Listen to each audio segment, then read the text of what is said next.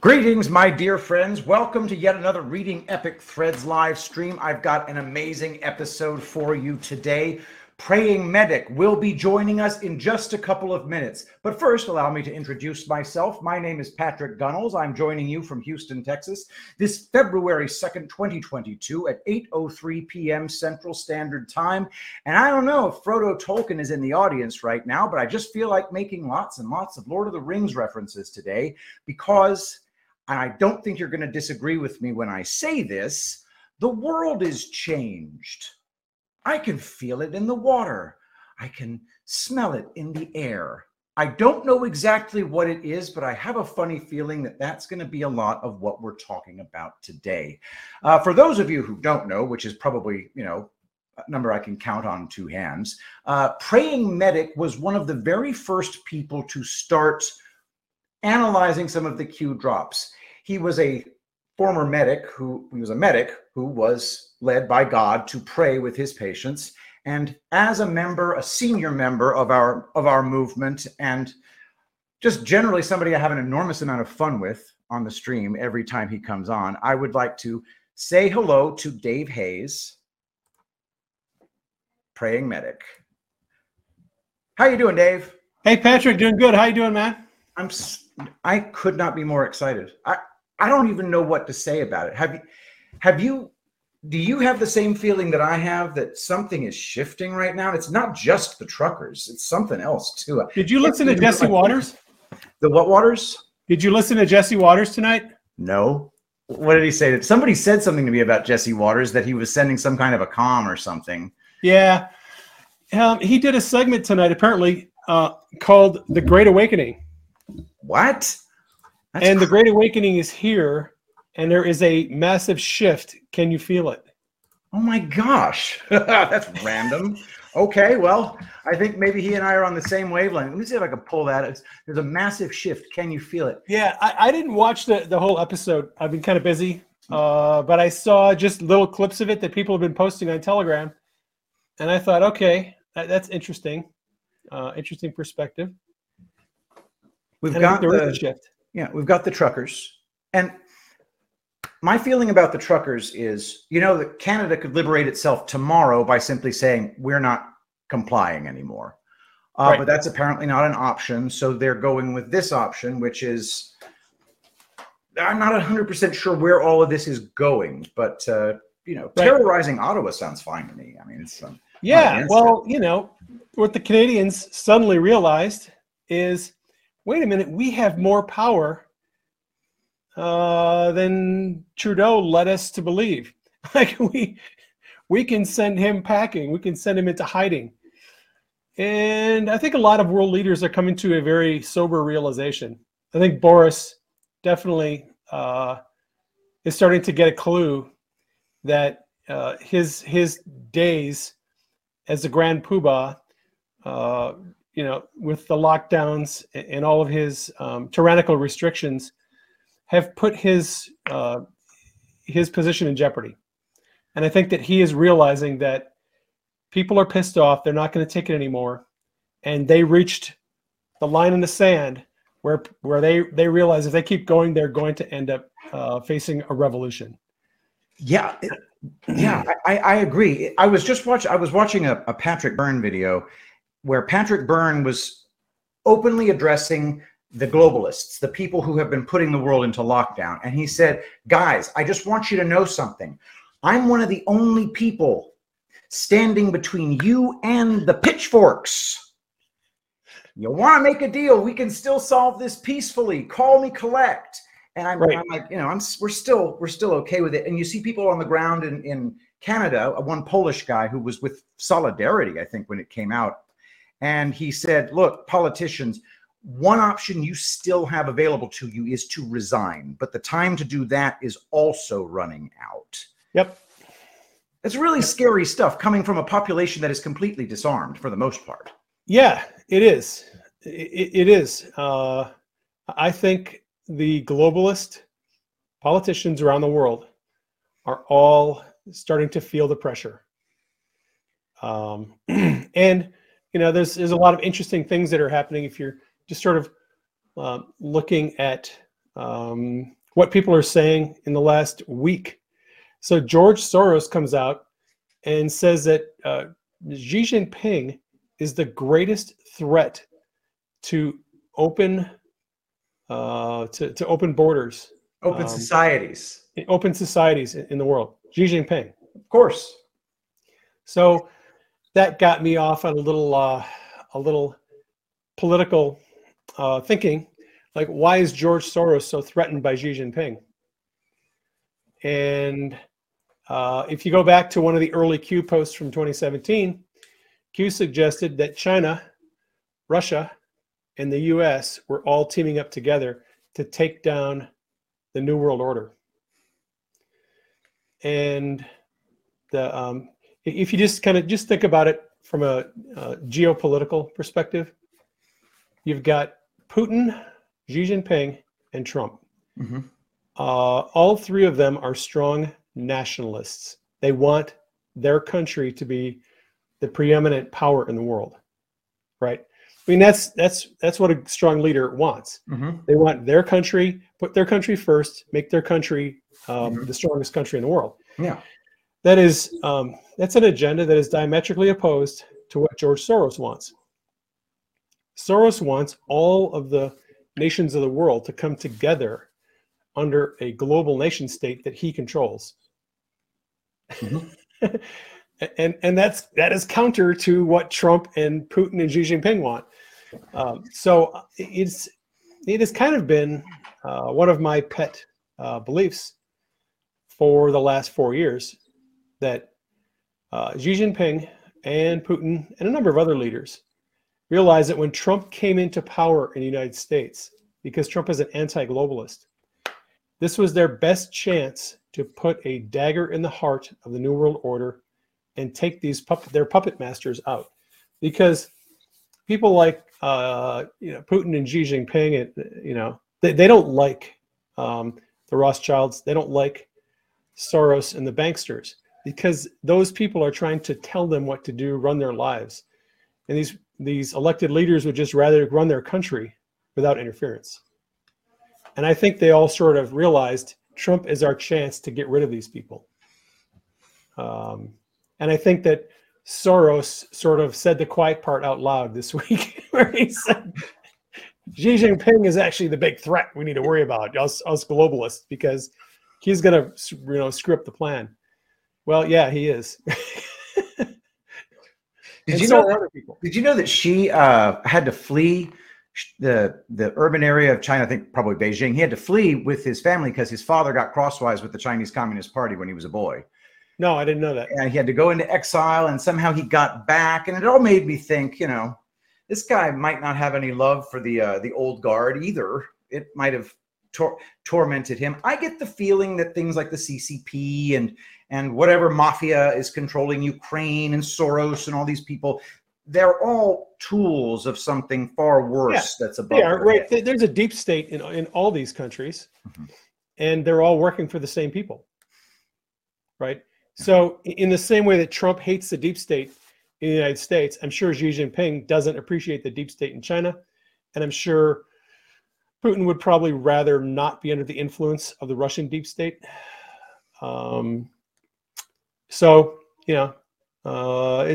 interesting geopolitically what's going on right now. And, I loved Patel Patriot's latest devolution, because he leaves us with that little cliffhanger at the end, at the very last article. Is she actually loyal to the Communist Chinese Party or not? Because there's a little bit of evidence out there that he may be actually trying to sabotage what the CCP is doing. Yeah, that would be quite a twist. We know that we don't know who the good guys are, all the good guys are, and all the bad guys are. Do you think that we're going to get any reveals where that stuff is concerned? Oh, yeah.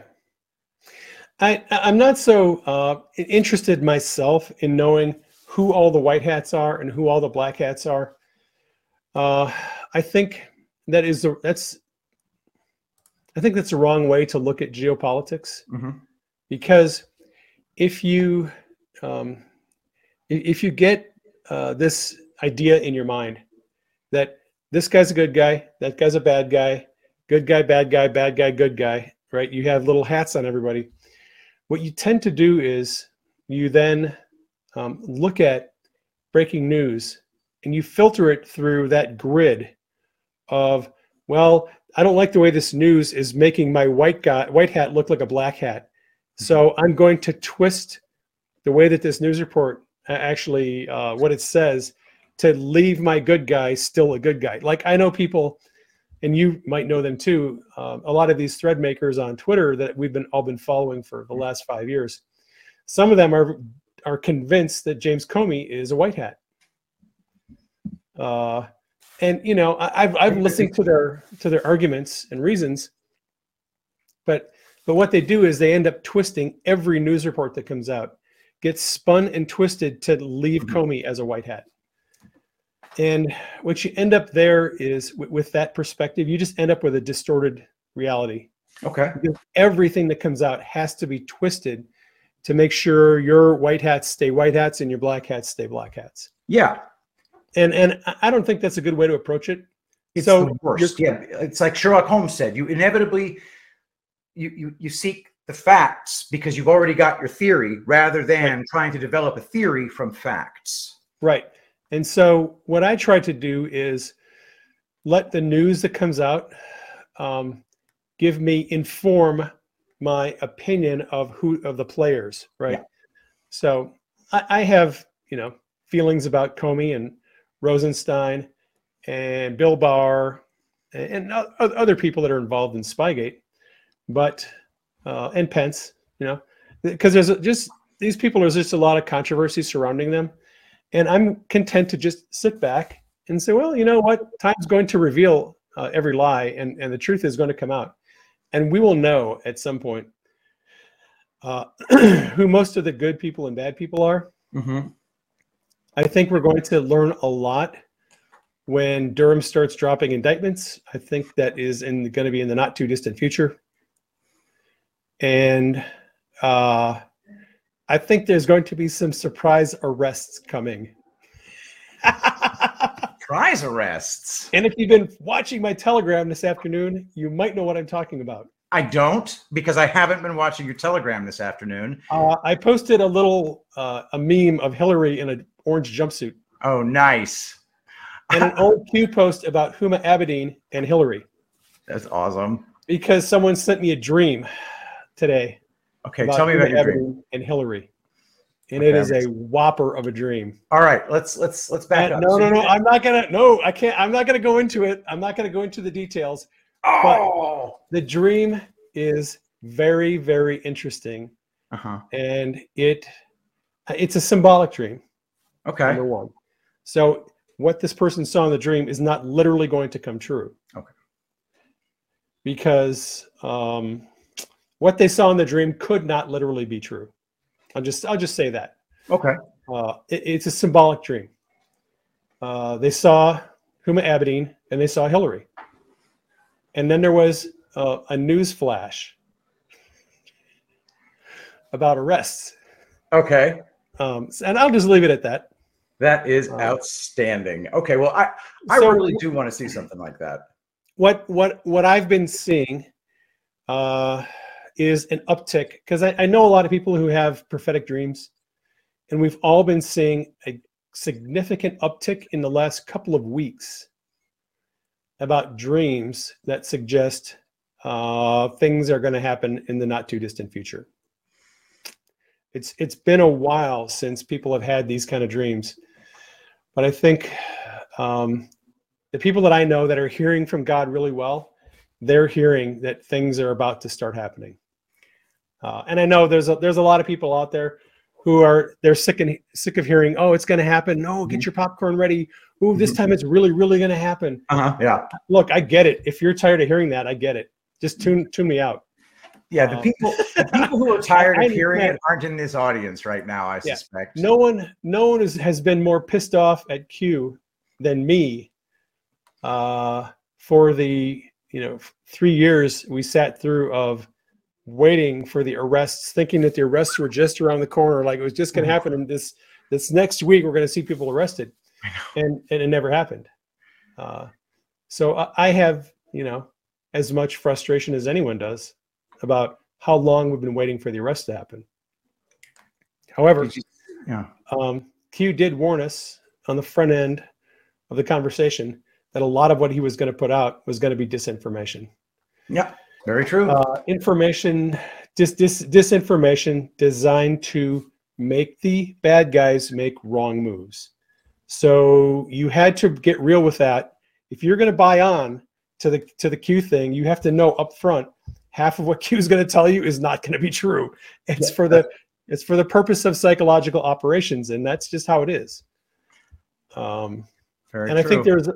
I think there's a lot more disinformation in Q's posts than a lot of people want to believe. But I think it was all strategic. It was all necessary, and it was all for a very specific purpose. And if you just look back at the way that the deep state reacted to Q's posts, you can see that a lot of the disinformation put out there had its intended effect. And I'll just leave it at that. Yeah. Did you see the Dan Scavino post on Facebook yesterday? Was it? It's happening. And it's a bunch of penguins saying it's happening. Yeah, I did see that. And I was wondering, okay, is Scavino giving us a wink? Is he giving us a wink, or is he just having fun, or what? Why? Well, Scavino is aware that all of us who've been following him and Q, we're all like, there are people who literally post everything that Scavino posts on Twitter or Facebook or Instagram. They repost everything he posts. And so Scavino knows we're watching him. We're looking at him for signals. I loved the he posted this GIF about a month ago, and there was a Q in a cloud. There's this white little cloud. It's just drifting by, and it's clear as day. There's a Q inside the cloud, right? So, Julian's Rum found that, threw it out there on Telegram. A bunch of us reposted it. Scavino knows we're watching him. Like a hawk. Is he sending us a message? Probably.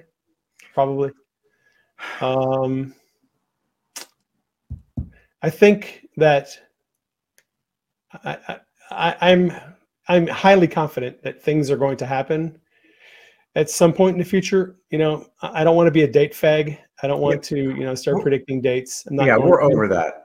We're absolutely over that. Yeah.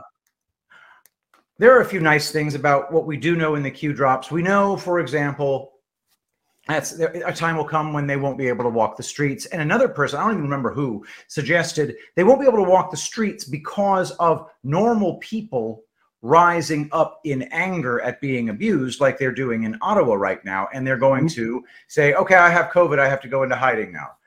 Yeah, well, that's exactly what Q was inferring in those posts, was that people wouldn't be, that well-known politicians and celebrities wouldn't be able to walk down the street because of the anger of the people when the truth comes out.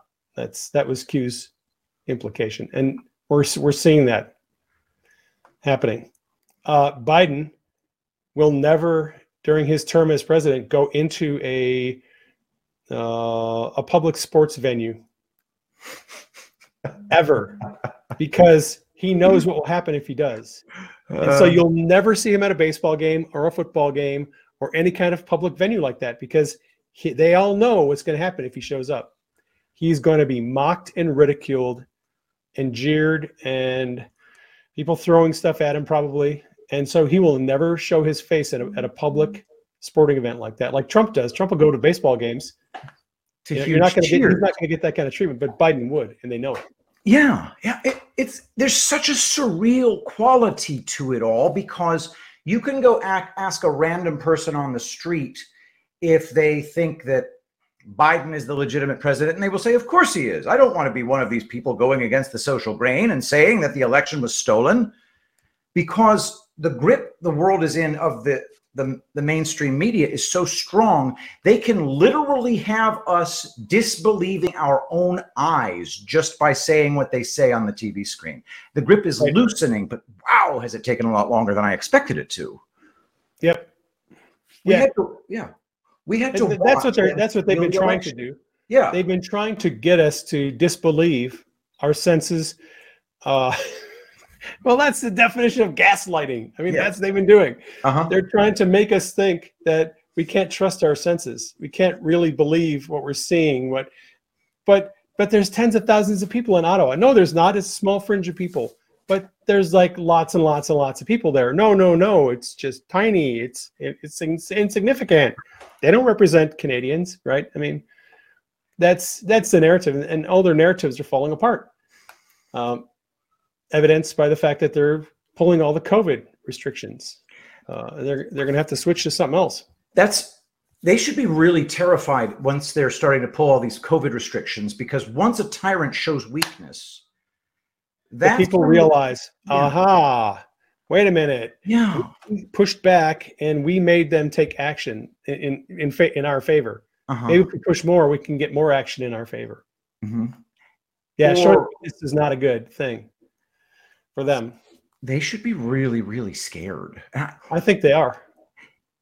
Do you think they knew it was going to go this way? What was their end game with this? Because to me, this is the only way it could end. They had, oh my gosh, they probably had 15 different things that they were trying to accomplish with COVID. Yeah. The primary one was steal the election. Yeah. But there were other things, you know. They knew that they could give big pharma billions of dollars. They knew that they could get the healthcare industry, hospitals to receive billions of dollars. They knew that they could potentially brainwash people into thinking they needed to take vaccinations forever. They needed to, you know, part of it was a big experiment in compliance. A lot of the restrictions are just nothing more than compliance training. Yeah. The government trying to force people to become compliant to whatever they tell them to do. There's a lot of tactical objectives with COVID, but the biggest one was a stolen election. Yeah, yeah. And even that end game is not going to. They're not going to be victorious in that because Trump is coming back. My feeling on Trump coming back is it's not really in the devolution camp, but if we are in devolution, and I am a fervent believer that we are, based upon the facts and what I have observed, I think we're living through covert, limited, devolved federal control with military basically being in charge with Trump as an advisor. That's what I think is going on based upon the evidence. But if that's the case, then Trump coming back isn't really all that essential. It's waking the people up that matters. Yep. No, that's a really good point. Right now, there is a really important tactical objective in view, and that is waking up the citizenry to the realities of corruption. I mean, that's what Q was all about. At bottom, Q is about waking up citizens to the realities of corruption. And that's what leaving Biden in the White House is doing that. So true. People are waking up in droves. There's all these Democrats coming out. Like, this is not my Democrat Party. What the hell happened? These people are full on crazy people. They're, you know, what are we doing? This is not how this country is supposed to be run. It's waking up a lot of people. And Trump knows that. I think that's actually part of Trump's strategy in walking away from the White House for a while is, and if you just think about it, so Trump's in the White House for 4 years, okay, and I'll just say this: if you look at the 22nd Amendment and you look at federal law regarding the term that a president can serve, the president can be elected to 2 terms in office, and they can serve no more than 10 years as president. Mm-hmm. Okay. That's going to be important in just a minute. Okay. So if you look at what Trump was doing when he was in office, attacked by the media, attacked by Silicon Valley, attacked by academia, attacked by Hollywood, attacked by just everybody was attacking Trump, making him look like a villain, right? So Trump is like, okay, you know what? Need to take a break. Need to pause. Take a time out here. Mm-hmm. Let's bring on one of the Democrat all-stars and let's let him run the country for a while and see how bad a job I did compared to what he is going to do. Mm-hmm. And I think Trump knew most of what Biden was going to do. Not that Trump knew the future, but that Trump is not a dumbass. Mm-hmm. And he can certainly calculate the likely moves of the deep state and China and Russia and Afghanistan and a lot of other, Iran. Trump probably had a pretty good guess what they would do when Biden came into office. So Trump is just sitting back, watching things fall apart, watching one botched operation after another, foreign policy disasters left and right. And, predictably, unemployment, inflation, everything else going sideways. And then the media has to go like, okay, well, Orange Man bad, maybe not so bad. Yeah. Because, ooh, boy, Biden's really not doing so good, right? So Trump lets Biden take center stage, is making a total mess of the presidency. Now, if we're living under devolution is in fact in play, and we're getting more evidence every day that, well, Trump was definitely thinking, like yesterday, right? Another draft executive order shows up. This executive order ordered the Department of Homeland Security to impound election equipment during the 2020 election. Yeah, that's a right? P. So why would Trump draft an executive order like that? And the other one, which was going to tell the military to impound voting machines in the election, right? Okay. When did this second draft executive order come out? Yesterday. Oh man, I missed it. I missed it completely. Yep. So the first one that ordered the military to impound voting equipment, that was sent to Congress last week or maybe 2 weeks ago. Mm-hmm. This new one surfaced yesterday. It was first reported by CNN, and then other news outlets picked it up. That they found a draft executive order that told Homeland Security to impound voting machines during the 2020 election. Unsigned draft. Okay. So again, what was Trump thinking by having these executive orders written up? He was obviously thinking that he knew the election was going to be stolen, right? Did he draft these before the election? Did he draft these before election day? Yep. Okay, got it. Yep. They all predated the election. Okay. So he knew it was coming. He said he knew it was coming. Right. So, if we're living under devolution, and I think we are, there's just way too much evidence that we're living under devolution. Mm-hmm. I mean, it's if you just wade through Patel Patriots articles and just look at all the evidence, document after document after document after document after document after document. Somebody in my Telegram chat the other day said, this is just more hopium. It's more, it's just more fancy, empty ideas and hopium that Trump really didn't lose the election.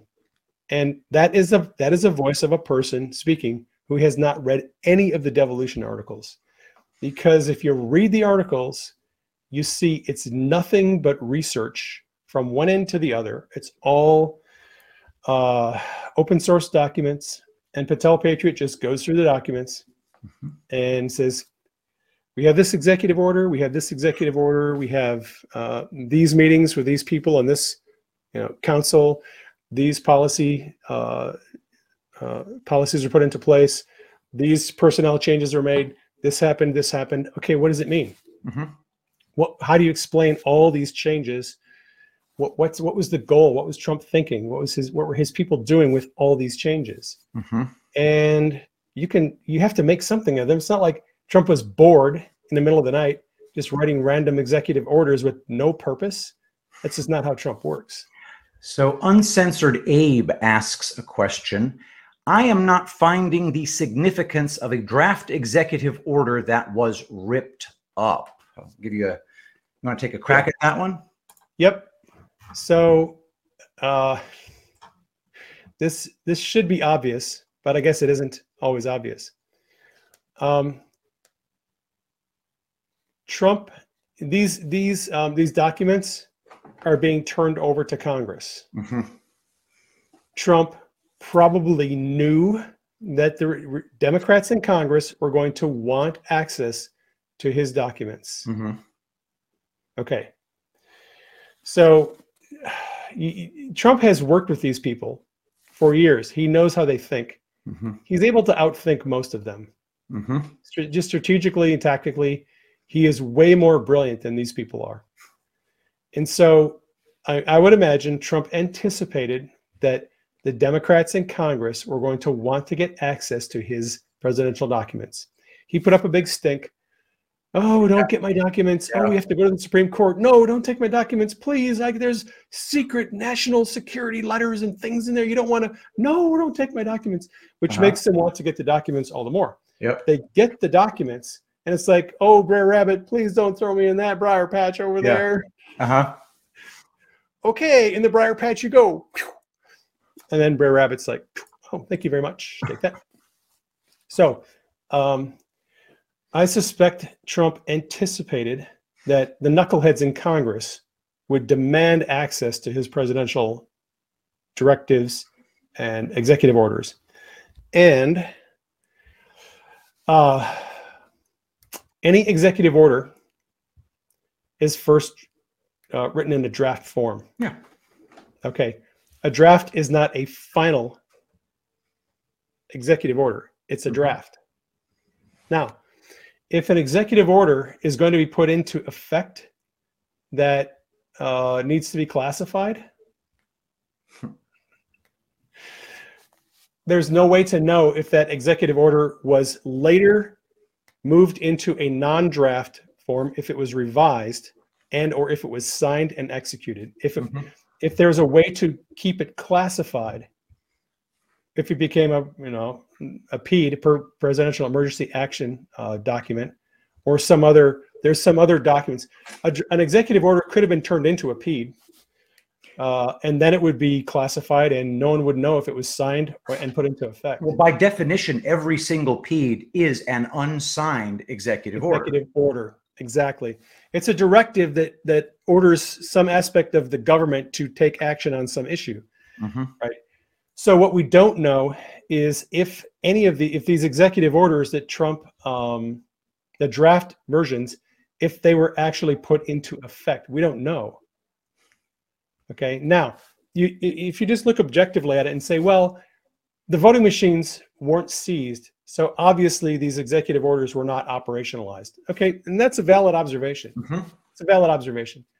And they would say it's likely that these executive orders were never put into operation because we don't know, it doesn't appear as if election machines were seized. However, like I said, if Trump is playing chess and he wants people in Congress to know what he was thinking prior to the election, he would leave these draft executive orders just sitting in his pile of documents for Congress to find. And then they would read these executive orders and go, holy crap, he was going to pull a coup, which is exactly what they're saying. Yep. It is also sort of tipping them off to what Trump's real plans are. It's also informing us as to what Trump's real plans are, right? So if Trump actually devolved the government, and if we're living under a semi-military rule where Biden is being allowed a certain zone of operation, but there are red lines that he cannot cross, and there are red lines that Biden can't cross. And I'll give you two of them that we know for a fact.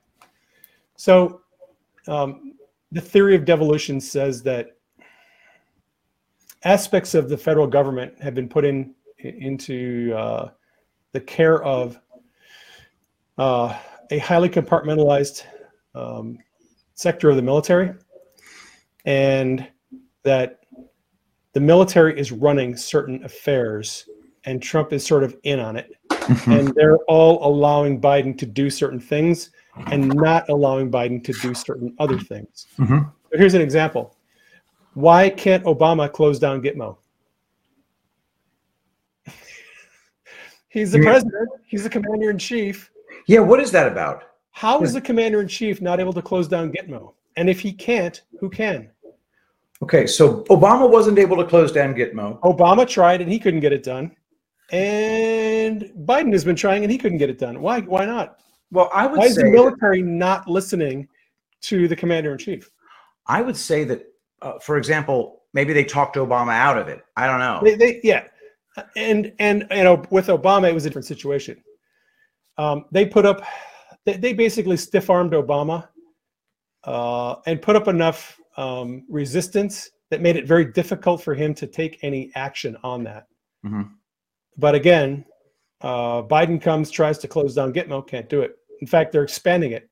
They're building another courthouse and with cameras and a gallery and area for the press. Why? I'll tell you why. Because we're going to have military trials pretty soon. So so how is it that the commander in chief of the military can't close down a military base, an installation? I don't know. Maybe he's not really in control as people think he is. Here's another one. When Biden was negotiating with Iran, and we State Department sent people to Iran to try to get Iran back in the JCPOA, the Iran deal. While we were negotiating with Iranians to get them back in the Iran deal, the military starts bombing targets inside of Iran. When was this? This was about a year ago. This was, I think, March of last year. Holy crap. I didn't even know One of that. Biden's very first things was try to get Iran back in the Iran deal.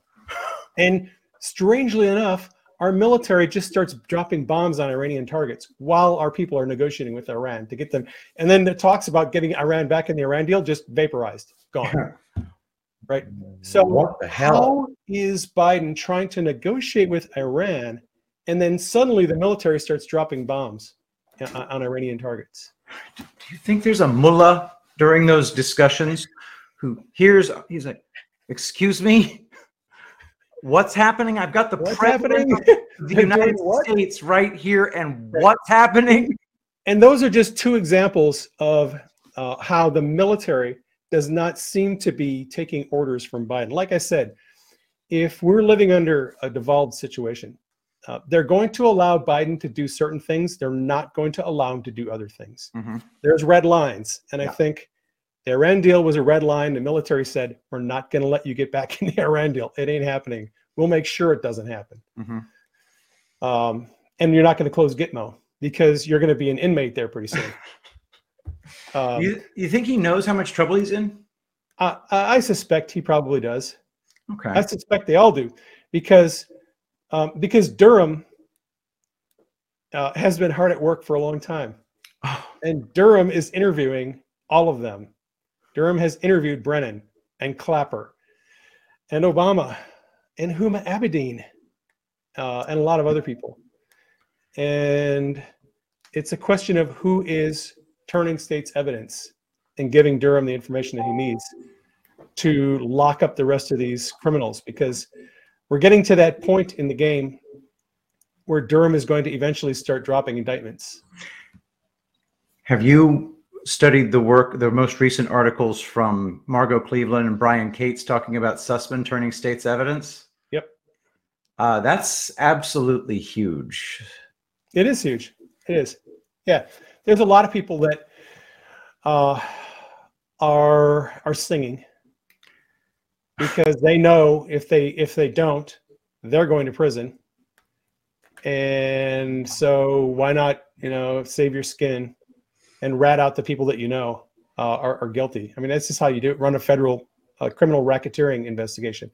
And that's what Durham's doing. He's running the largest criminal racketeering investigation in the history of the world. Yeah.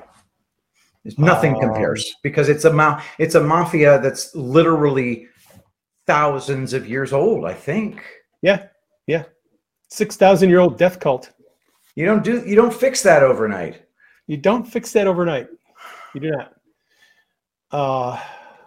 But going back to Trump. Yeah. Denise and I were talking just before we went on the air, and she proposed something to me a couple weeks ago, and I was like, "Ooh, I don't like that. I really don't like that. Why did you say that?" What? She's like, "Well, it just makes sense to me," and I'm like, "But I don't like it." So this is her proposal. She said, "You know what? What if Trump is planning to return to the White House in January of 2023?" And I was like, "Oh man, he's got to come back before then."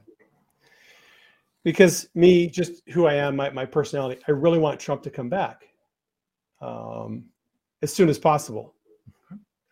But you always have to think, strategy and tactics. Mm-hmm. So we were talking, and I said, "Wait a minute, hang on. You know what?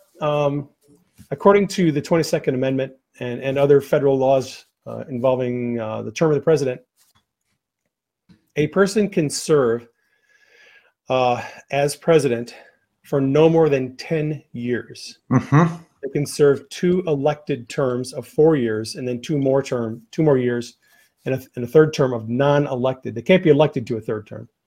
But if somebody comes into the presidency through assassination, through 25th Amendment, through whatever, and it's happened in the past, right? So they could serve 2 years of their first term that they were not elected as president, but they ascended to the presidency, and then they could be elected for 2 terms after that, which would be a total of 10 years. Mm-hmm. All right, think about this. So Trump served 4 years during his first term in office. If Biden serves 2 years through January of 23, and then Trump comes back in January of 23, he serves through all of 2023 and most of 2024, actually all of 2024. Yeah. Because the November election in 24 doesn't have the inauguration until 25. So if Trump came back in January of next year, he could serve 2 years, 23 and 24, and then he could be elected in 24 and serve 4 more years. That would be the way that he could serve 10 years. If he came back this year and got reelected in 2024, he wouldn't be able to serve out the full term of his second term in office. He'd only be eligible to serve 3 of those years out of the 4. Well, what would be the mechanism by which he would return to the presidency in January of 2023? Did Denise elaborate on that? Yeah. So there's a lot of people who will scream and holler and throw their temper tantrums and flip their oatmeal off their table and say that there is no constitutional way that Trump can come back. Mm-hmm. We're all smoking dope. We're all high as hell. And we're all just, toking on the hopium. Mm-hmm. That there is no constitutional way that Trump can come back now. Well, that is absolute bovine excrement. And here's how it could happen. Number one, if you take the time to read through devolution, one of the main premises of devolution is that we have been in an undeclared war with China for at least 2 years. Mm-hmm. Okay. Undeclared war. Okay. Mm-hmm. So if Trump self-identified as a wartime president, if his pronouns on his Twitter page were wartime president, then if he's a wartime president, he has unprecedented. You like that? You like what I did there? Oh yeah. Oh yeah. He has massive power as a wartime president to do things most people can't even imagine. And Trump himself said, "I have powers to do things that people don't even know about." Okay.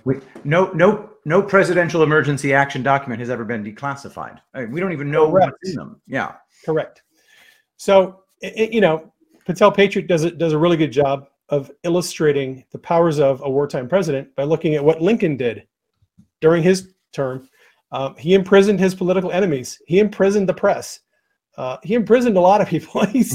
He basically confiscated their assets, and he was pretty damn ruthless against his opponents during war. Yep. But the Constitution gives presidents a massive amount of power during war. Basically, they can do anything they think they need to do to save the republic. Anything. Right? So for people to sit back and say, well, there's nothing Trump can do to come back in office, you don't know the powers of a wartime president. Yeah. I'll just say that.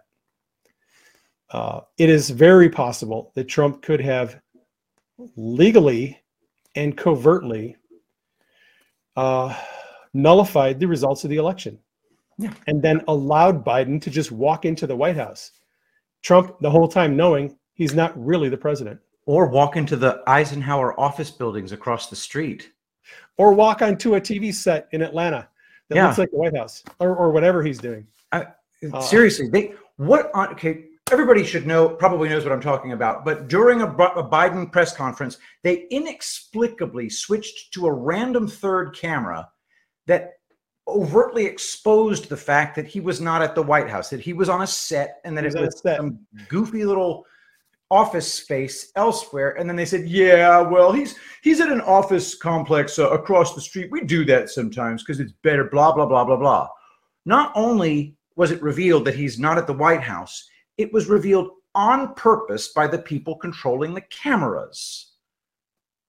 Deliberate. Right. That was deliberate. It was deliberate. They got a specific extra camera focused in order to completely make the subterfuge fail. So what's that on? What on earth? It's just slowly waking up those of us who are demoralized, letting us know, hey guys, the cavalry are on the way. Just keep waking people up. Keep doing what you're doing. Yep. Keep terrorizing your school boards. I mean that, by the way. Okay. So anyway. Yeah. So going back to Trump and the presidency, at least I think there's probably 5 or 6 people out there who want to know, what do I think is the path that Trump will take to come back to the White House? So I'm going to lay out my thoughts on that. And quite frankly, I've said this a million times before, and my views have not changed. And the people who are angry at me for not really focusing on the news and current events anymore, there isn't a whole lot of need for me to do that right now, because I've told you the same thing I'm going to tell you a million times. If you go back and listen to all the interviews and Medic Mondays that I've done over the last year, I say the same thing every time, and I'm not changing my perspective, not changing my opinion. Nothing has changed.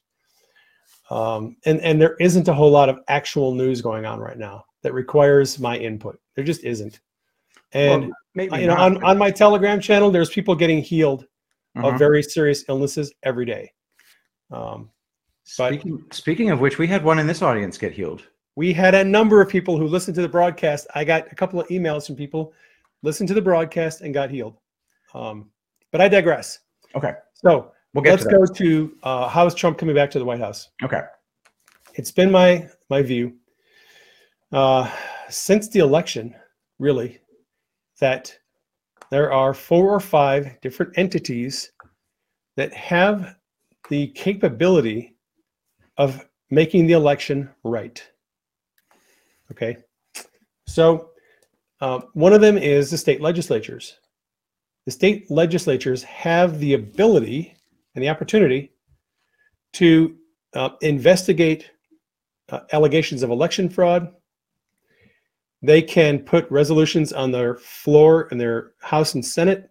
They can vote on the resolutions. They can rescind Biden electors, and they can put Congress on the hot seat and force Congress to do something if they rescind, withdraw, retract, decertify.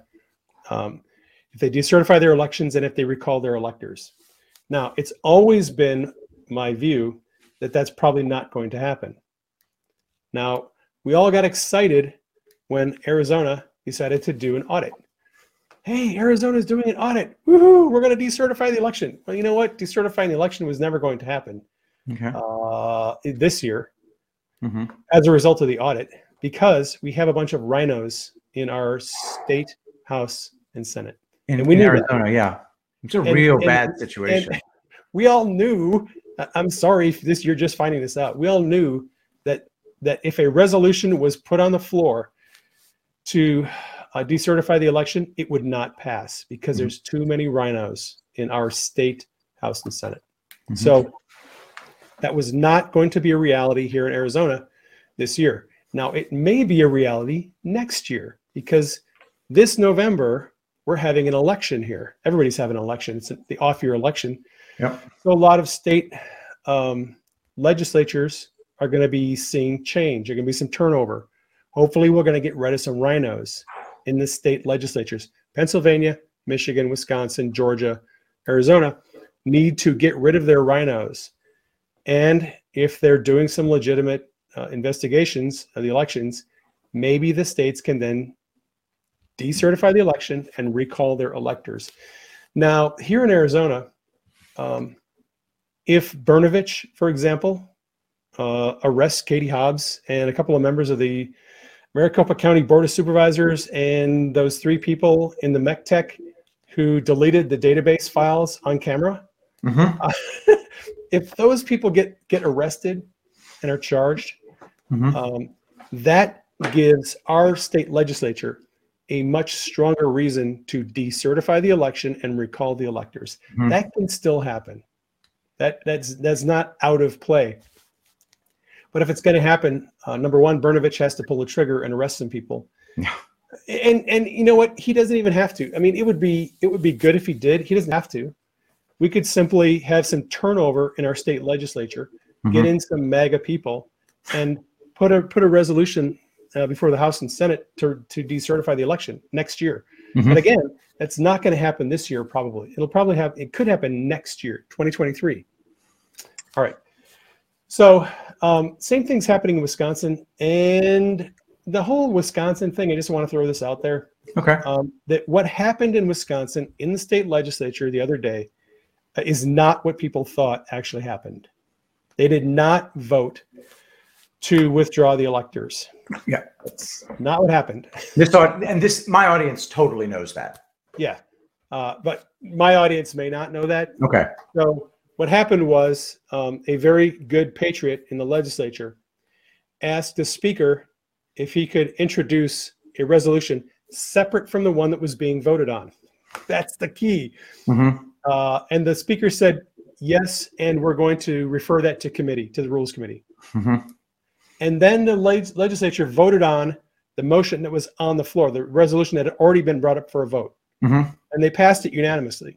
That had nothing to do with the resolution to recall the electors. That was a separate resolution, right? So there actually wasn't a vote to decertify the electors in Wisconsin. I just wanted to make that really clear. Good old David Condit. Yeah, but there is reason to believe that some things are going to happen in Wisconsin, because we know that the Racine County District Attorney is probably going to charge some of the Wisconsin Election Commission members with election fraud. Every one of them is guilty. There was one who voted against that resolution to allow the nursing home basically ballot harvesting. Okay, yeah. All the other members of the election commission went along with it. And it's likely that those people are going to end up getting criminally charged. And, it's possible that people in Racine, Kenosha, Milwaukee, Green Bay, and Madison, in the city council and mayors, they could be charged as well for bringing in the Zuckerberg boxes, which a judge has ruled were illegal. And so there's a lot of things going on in Wisconsin. But again, it's going to take time for all that to shake out and for us to see what is actually going to happen. Pennsylvania, judge ruled the other day that all of the mail-in balloting rules that were changed prior to the election were done in violation of the Constitution, and they were illegal. So what do you do then? You've got literally probably 1 million or 2 ballots that may need to be thrown away. How do you fix that? right? How do you unscramble an egg? How do you unscramble the egg? I don't know. What do you do after the fact?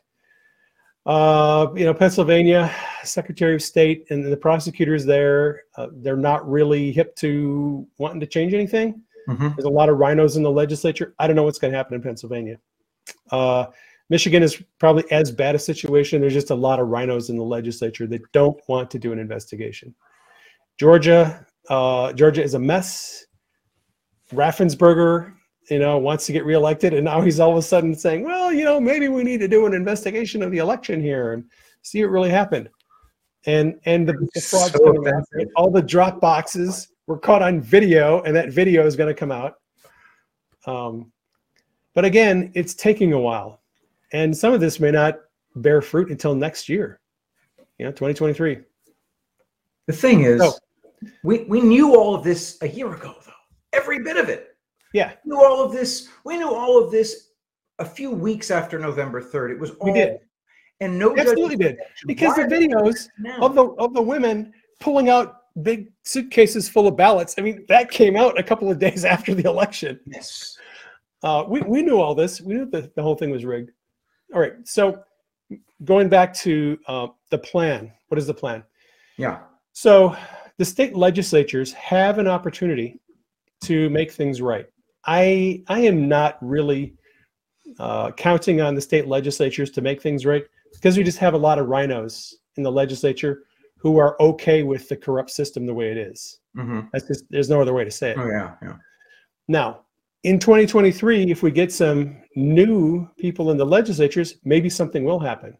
Nothing's going to happen this year, I don't think, in the state legislatures. So then you go to the courts. Another entity that has responsibility to make things right is the courts. We're getting some good rulings from some of the federal courts on some of these cases. Unfortunately, down in Georgia, with their issue down there, it looked like Judge Amaro was going to do the right thing, and at the very last minute, he just decided, you know what, you guys don't have standing, you don't have a case. We're just going to let this whole thing go. You're not going to look at the ballots. We're not going to allow that. We were all like, what? We got rickrolled on that one. Hell is going on with Judge Amaro. Yeah, I don't know. But so the judiciary, the court system, has a responsibility and an opportunity to make things right. I don't have a whole lot of confidence in the federal court system or the Supreme Court to make things right. But if you're Trump, and you know that the election was stolen, and you want to get back in the White House through the most constitutional process that is available, what you're going to do is you're going to send your people out into the state legislatures and present to the state legislatures the evidence of fraud, which was the very first thing that Trump's people did. Giuliani, Jenna Ellis went to Michigan, Pennsylvania, Arizona, Georgia, presented all the evidence of fraud. It was the very first thing that they did in December of 2020. You give the state legislatures the evidence and say, it's your responsibility to fix this. And you let them work on it and try to fix it. Maybe they will, maybe they won't. Then you present lawsuits to the federal courts and the Supreme Court and try to get the courts to fix it. And they've done that. And the courts seem unwilling to fix it. Right. Another entity that has an opportunity and responsibility to make things right is law enforcement. Right. So that involves states, attorney generals, and the DOJ. So you got Brnovich, and you have some other people in law enforcement. Racine County Sheriff's Department, they are taking an interest in it. Brnovich here in Arizona is investigating. By the way, Doug Logan did an interview 2 days ago. Oh, I didn't know that. Logan said he has been interviewed by Brnovich a number of times. A number of times since the audit report was released? Yep. Wow. Yep. So, hey guys, for those of you who don't know, Doug Logan was one of the chief principals. He was a principal investigator for the audit. He hired subcontractors, Ben Cotton, right, and his firm Cipher. But Logan was the main contractor for the Arizona State Senate to do the audit. And Logan did an interview with Ken Kahn and what's his name? I forget the other Nick guy's name. Moseder? Yeah, Moseder. He did an interview with them 2 days ago, and he said he's been interviewed by Brnovich a number of times in relation to the election audit and fraud. And he says, I believe Brnovich is going to get to the bottom of this. He says, I think they're hot on the trail. And he said, I have reason to believe he's close to wrapping things up. In addition to that's that, from Doug Logan. I posted that on my Telegram channel 2 nights ago. okay, well, I need to pay more The attention. video clip is there. You can go back and find it. So Logan has talked to Brnovich, has been interviewed a number of times. He thinks Brnovich is taking this thing seriously, and he thinks Brnovich is going to be wrapping up soon. He said, it's a criminal investigation. I'm not allowed to talk about the details of it, but he says that what I can tell you is I think it's going to be wrapping up soon. That's from Doug Logan. To add on to that, yeah. Patrick Byrne said in a recent live stream that he was talking to Sonny Borelli, and Sonny Borelli, a man of honor, a Marine, etc., said, Patrick, relax. Brnovich is on this. He's taking it seriously. Just relax. So yep. Brnovich has to do something. Sonny has known from the get-go that Brnovich was his ace in the hole. I mean, he has said that in a number of interviews. Okay. You know, back months ago, before the audit was even finished, he said, "Look, you know, Karen Fann wants to do the audit. My opinion is, you know, I'm the bulldog. Mm-hmm. I want to sick the law enforcement on these people, but Karen Fann is the boss. She wanted to be the diplomat, and she can do her little thing. But at the end of the day, I'm going to swing a hammer, and I'm going to get Brnovich to help me swing it." Yeah, those are his words. So Sonny has always been convinced that he thinks he can rely on Brnovich to get to the bottom of it. And he knows way more about this than any of us do. He's on the inside, right?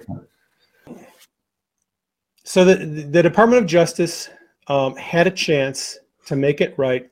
Barr said, no evidence of fraud. We're just going to let this thing slide. You know, we don't see anything. We're not. Can I push back? I want to push back on that for just 1 second. He was quoted by a mainstream media outlet in print only, was never on camera saying it. And when referring to his own quotation, he said, well, you all know what I said about that. And he never actually said it in public. So I felt like there was some kind of deception going on there. That could be. That could be. But, you know, be that as it may. Yes. The DOJ is not investigating. That's for damn sure. Right. So the DOJ has decided they're not interested. We've got a couple of local law enforcement agencies that are interested. Are they going to overturn the election? I doubt it. Mm-hmm. Not unless. So if Brnovich, again, I said, if Brnovich makes arrests here in Arizona, that gives the state legislature a lot more reason to consider decertifying the election and recalling the electors. Same thing in Wisconsin. If you arrest the Wisconsin Election Commission, put them in jail, that kind of would put some pressure on the legislature to actually do something about the election. Maybe, right? If they did that in Georgia, if they did that in Pennsylvania, you know, now you're talking about the legislature decertifying the elections and recalling the electors. Will they do that? I don't know. They could. They might. It's going to take a while, and it might not happen until next year. All right. So you've got the state legislatures. You have the courts. You have the DOJ, law enforcement branch.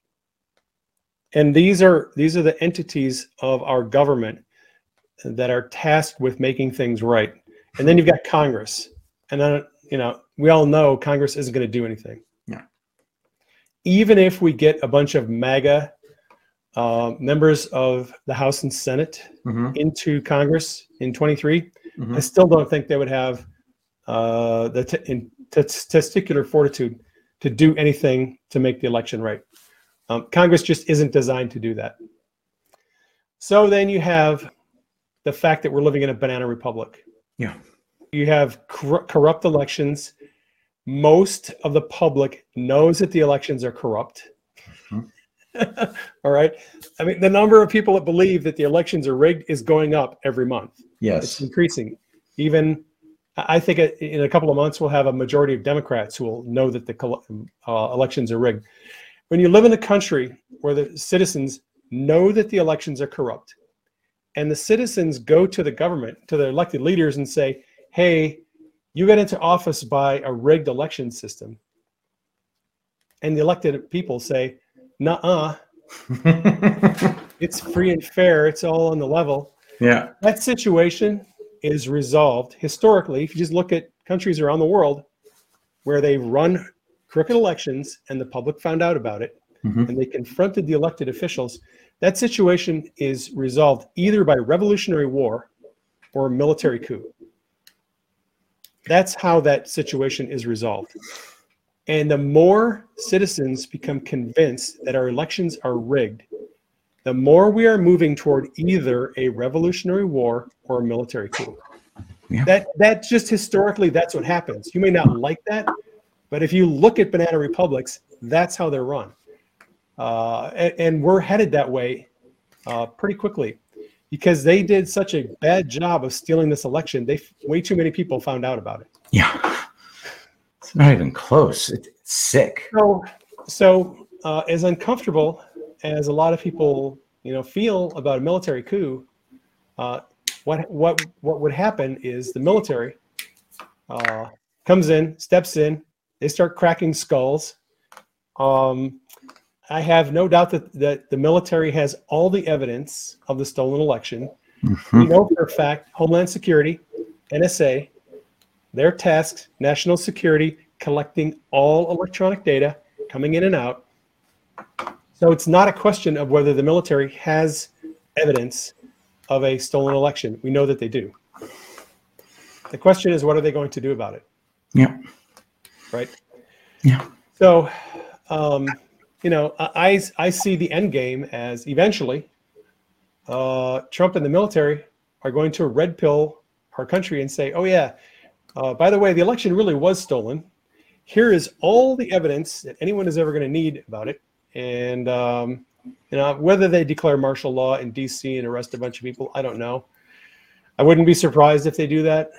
I don't think we'll see martial law on a national scale. I would not be surprised if martial law is declared in Washington, D.C., while certain corrupt criminals are rounded up and sent to Gitmo, a newly expanded Gitmo, by the way. That's kind of how I see this whole thing going. And that's been my position forever. Yeah. I would, we'd all like to see a more peaceful resolution of this. We'd like to see Congress do something. We'd like to see our state legislatures, man up and do the right thing. I don't think they're going to. I think they're going to give the military no choice, because what will happen is the military is going to be looking at the citizenry. And if the citizenry start doing the kind of things that they're doing in Ottawa, right, where you're having large number of people protesting, and the president decides he has to go on the run because he's not safe anymore, that's a national security problem. And if that happened in the United States, we have guns. Yeah. We don't have guns in Canada. Not a lot of them. I mean, some of them do. Very few, yeah. So if that happened in the United States, you have a massive national security problem immediately. If you have 50,000 people go to DC, you have a massive national security problem. And then the military is going to be forced to do something. The military either allows a revolution to take place, or they step in and they prevent the revolution from happening. And I think that the military is going to be forced to step in and prevent the revolution. That's always been my perspective on this. It's going to come down to the military having to make a move, because they're going to have to stop a worse scenario from happening. It could also not be taking place in DC. It could be taking place in the blue states, and you could see the states start converging on their state capitals and causing their governors to go into hiding, which could require a response as well. Because it's not Biden who's implementing all of these lockdowns in the blue states. It's the blue state governors. Yeah, They're the real villain. and I don't know if the lockdowns are going to be the issue anymore because a lot of states have ended the lockdowns. Mhm. If we start to see more empty store shelves, if the supply chain issues get worse, if people can't get food, if food prices dramatically skyrocket, and you see hyperinflation, then you're getting into some very difficult territory. Yeah. Because that kind of thing will make people protest violently. Yeah. And if it gets to a point where people can't buy gas is too expensive. If they start having runs on the bank, if you start seeing instability in the financial markets, if you see the stock market, collapsing, then the end is coming pretty near. And I anticipate we're actually going to see all of that. If let's just throw this out there, Okay. Trump is going to launch Truth Social at the end of the month. Okay, that's going to give Trump and all the people who have been blacklisted by Silicon Valley a chance to get on a major social media platform. And if you just look at how these things work, Truth Social will probably have more users than Twitter by the end of 2 or 3 months. That's a big prediction. Trump is going to be there. Oh, Flynn's yeah. going to be there. Sidney Powell's going to be there. Mhm. John Solomon, everybody, all the conservative voices are all going to go to Truth Social because that's where Trump is. Right? Yeah. And Truth Social will become the new Twitter, the new Facebook, the new YouTube, because they're going to have video streaming. Rumble. They're going to have groups. They're going to be doing. It looks like they're going to be doing streaming video for movies, and similar to Netflix. Yep. Right? So think about how hard Silicon Valley worked to silence us. Right? You can't broadcast on Facebook or YouTube. Neither can I. Yeah. Or Twitter. I'm Why? done. Because they want to silence us. Mm-hmm. Do you think that they're going to let us have our voice back by letting Truth Social just launch and giving hundreds of millions of people the right to say anything they want? I don't think they're going to do that without a fight. What can they do? Oh, I think we're going to see some shenanigans from Silicon Valley where they're going to try to deplatform Truth Social, and if necessary, just pull the plug on the internet. I bet you $1,000 we're going to see massive blackouts on social media and the internet in probably the next 6 months. That's an act of pure terror on their part. It is, but think about what's happening now with the deep state. CNN is imploding in front of our eyes. Yeah, I know. Okay, the Rachel Maddow is suddenly deciding, oh, you know what? I got to take a hiatus from NBC, right? The leftist deep state media is having a lot of problems right now, and with conservatives moving on to Truth Social, that I guarantee you that thing's going to grow very quickly to be competing head to head with Facebook and Twitter and YouTube. Right? They can't let that happen. They will take steps to try to deplatform, shut down Truth Social.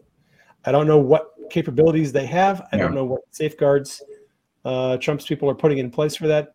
I guarantee you they're going to try to take it down. There's no way that they can not try to take down Truth Social. It's literally Truth Social or them. It's an existential threat. Look, they're in a zero-sum game and they know it. There's only going to be one winner.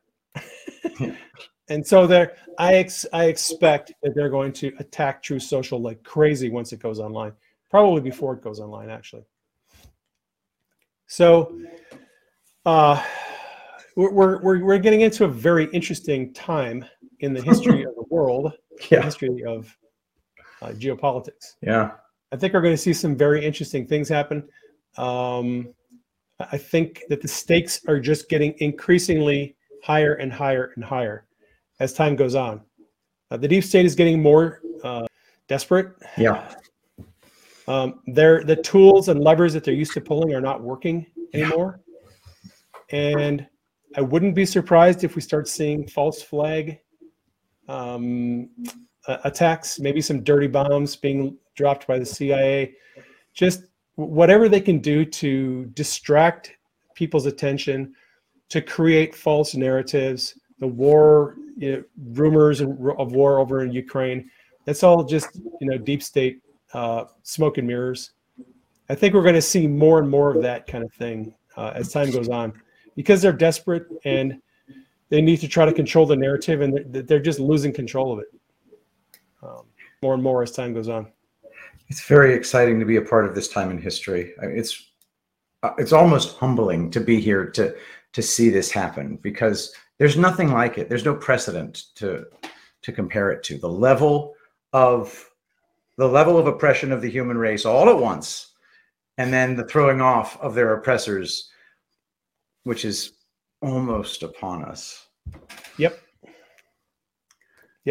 Can you feel the change happening? I feel it everywhere. Brian Cates wrote a great piece called "The Great Reset is being replaced by the Great Awakening." Yep. That is a fact. Yeah. That is a fact. It really is. Hey, everybody, did you know that Dave and I are going to be featured speakers at ThreadFest?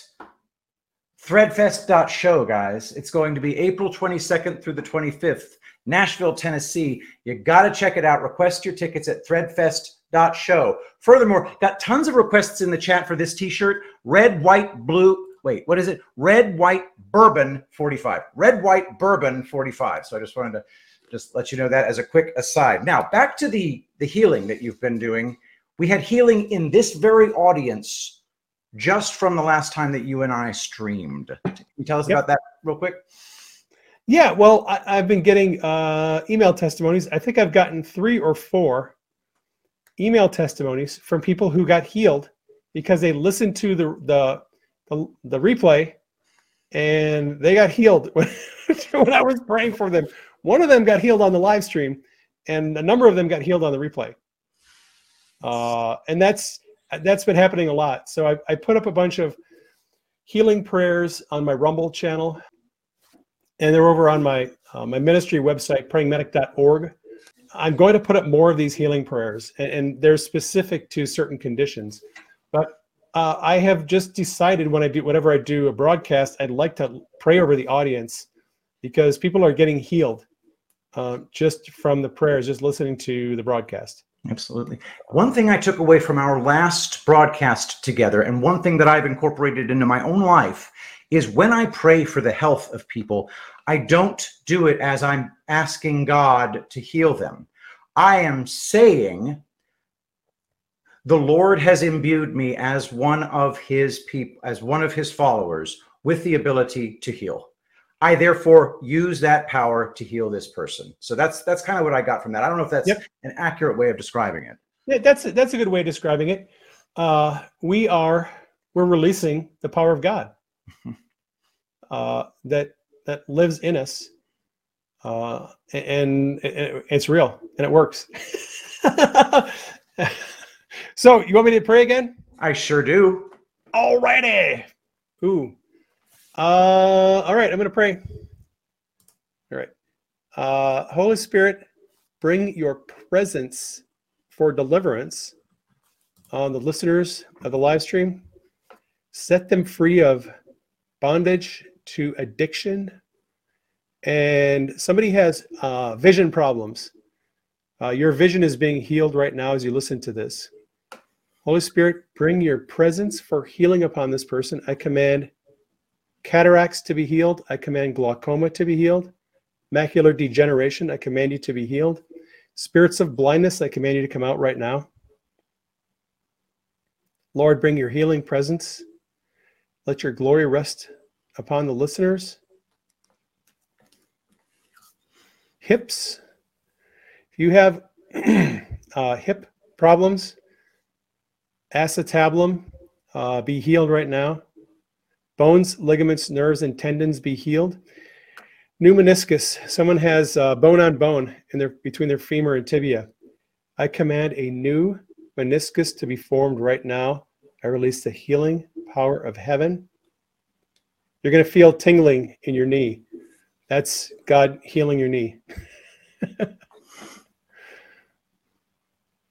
Kidney failure. Someone has kidney failure. The Lord is going to heal your kidneys right now. Holy Spirit, bring your healing presence upon them. Let them feel your glory. You might feel heat in your back. Holy Spirit, bring your healing power. I command scar tissue to be removed right now from lungs. You have pulmonary fibrosis or some kind of scar tissue. The Lord is going to heal you right now. Lord, bring your healing presence. Spirits of pain, spirits of sickness and disease, I command you to leave right now. All right, there we go. Amen. And as is the tradition in my stream, I will end with the prayer to St. Michael. But first, I'd like to say, Dave, thank you so much. It's always so much fun and such a pleasure to have you on my show. It's an honor, and I'm really excited to meet you in person at ThreadFest. ThreadFest is going to be a blast. It is going to be fun. If you can make it, you seriously should try to make it. There's going to be some really great speakers there. And yeah, I know it's a little bit expensive, but meals are paid for. If you pay the fee to get in, it includes meals. There are going to be some very good speakers. We're going to talk a lot about overcoming fear. And I have a feeling some people are going to be healed who show up there in person. I don't know, just going out on a limb there. So if you can make it, try to be there. I really appreciate that. All right, I'm going to go ahead and round out the stream with a prayer. Saint Michael the Archangel, defend us in battle. Be our protection against the wickedness and snares of the devil. May God rebuke him, we humbly pray. And do thou, O Prince of the heavenly host, by the power of God, cast into hell Satan and all evil spirits who prowl about the world seeking the ruin of souls. Amen. Dave, once again, my friend, thank you so much for joining us today. And I will see everybody tomorrow.